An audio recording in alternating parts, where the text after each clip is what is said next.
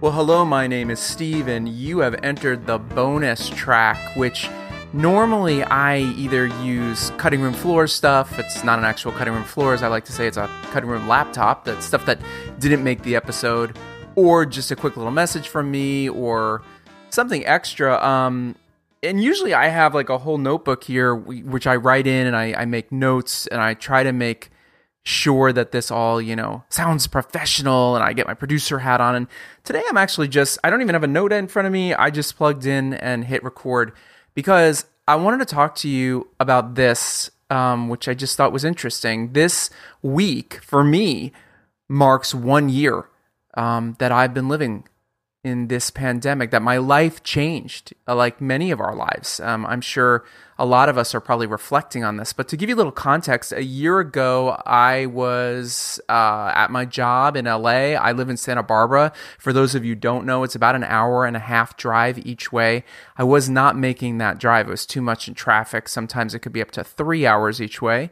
And so I was living down there, staying at my friend Rika's place, and then staying at my friend Wendy's place, and living there 5 days a week, coming home on the weekends.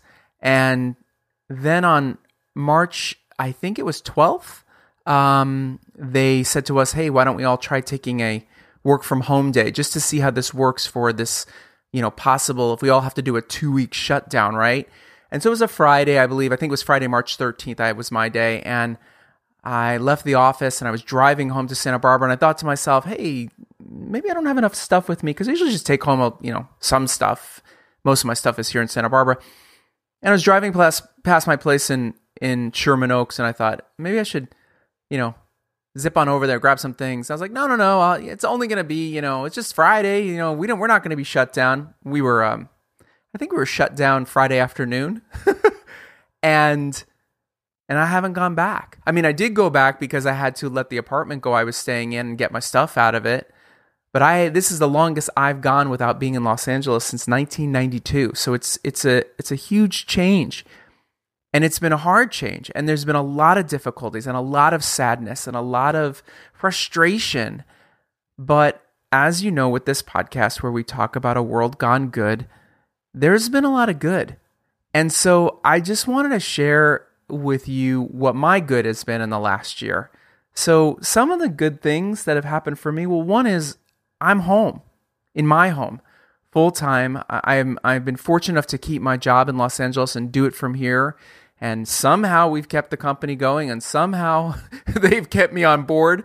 And so I've been home, which has really made a dramatic difference in my life. I mean, it's just been a good thing. It's a good thing to be here. This is the place that I love. And I'm not gone 5 days a week from it. I'm here 24/7, which a lot of people are like, oh God, I'm stuck 24/7. But for me, is a really good thing. Also, another good thing is that my marriage did a level up back in September. We had sort of a come to Jesus moment, my husband and I initiated it with a text because I was a little frustrated about something, and you could feel it, between us. My husband, for those of you who do know, and those of you who don't, he works for the public health department. He's been a nurse for 30 plus years. He's in the thick of it.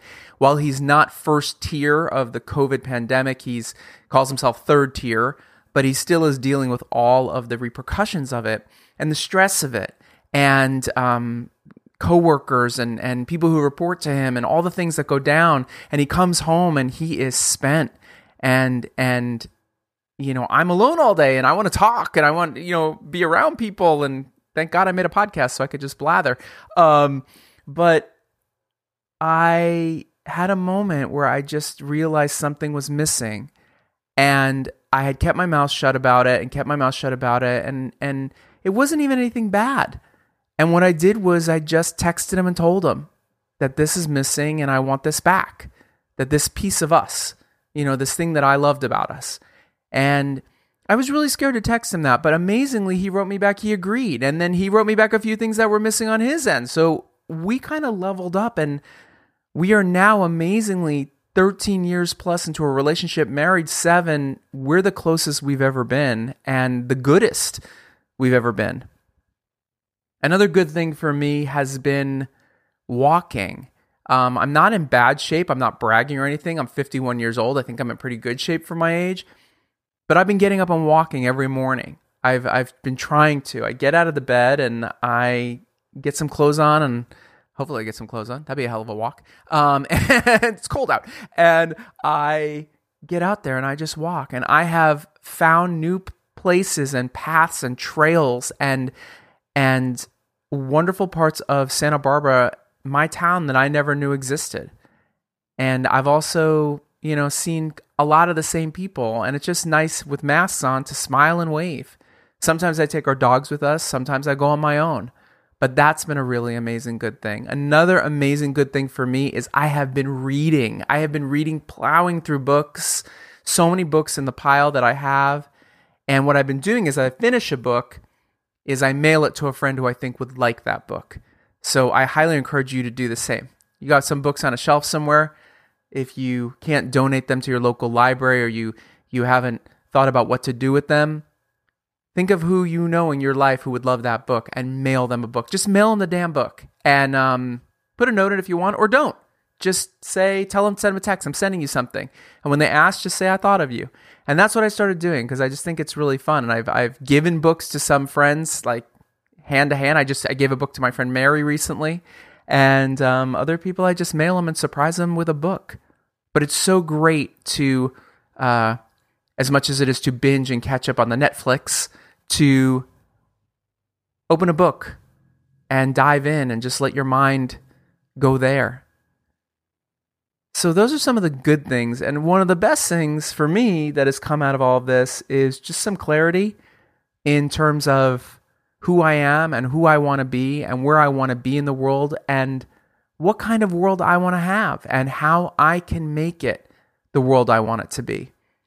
I think we all have felt, I shouldn't talk on, we all. I have felt, I have felt frustrated and scared and exhausted. And I'll admit it, there's mornings when I would lay in this bed of ours and just stare at the ceiling and go, why am I getting up just to do repeat again? But then how is that different than was it before? We were all on repeat anyway. But I think that that's really been a great thing, is the clarity it's given me for myself, for my relationships, and for just trying to create a world that I want to live in. And that's where this podcast came from. I thank you all for listening to it. And I know that this has been a really, really tough year for me. And I've been fortunate. I have been lucky. I've kept my job. I've kept my house. Haven't had to move. I mean, I had to move out and move up back to home. I mean, I know a lot of people are going through a lot of harder things, including getting sick. I've been very fortunate that, as far as I know, unless I was asymptomatic, I haven't had the virus. And I know a lot of people out there have been sick. Some of my good friends have been really sick, and others have lost family members, friends, close people to them. And I just want you to remember that it may feel like a really long time and so much has been taken away, but we have the ability at any time to just get up in the morning and do our good and enjoy the life we have. And so I hope at this horrible 1-year anniversary, you can find some good like I found some good. And I thank you for joining me on this journey of World Gone Good.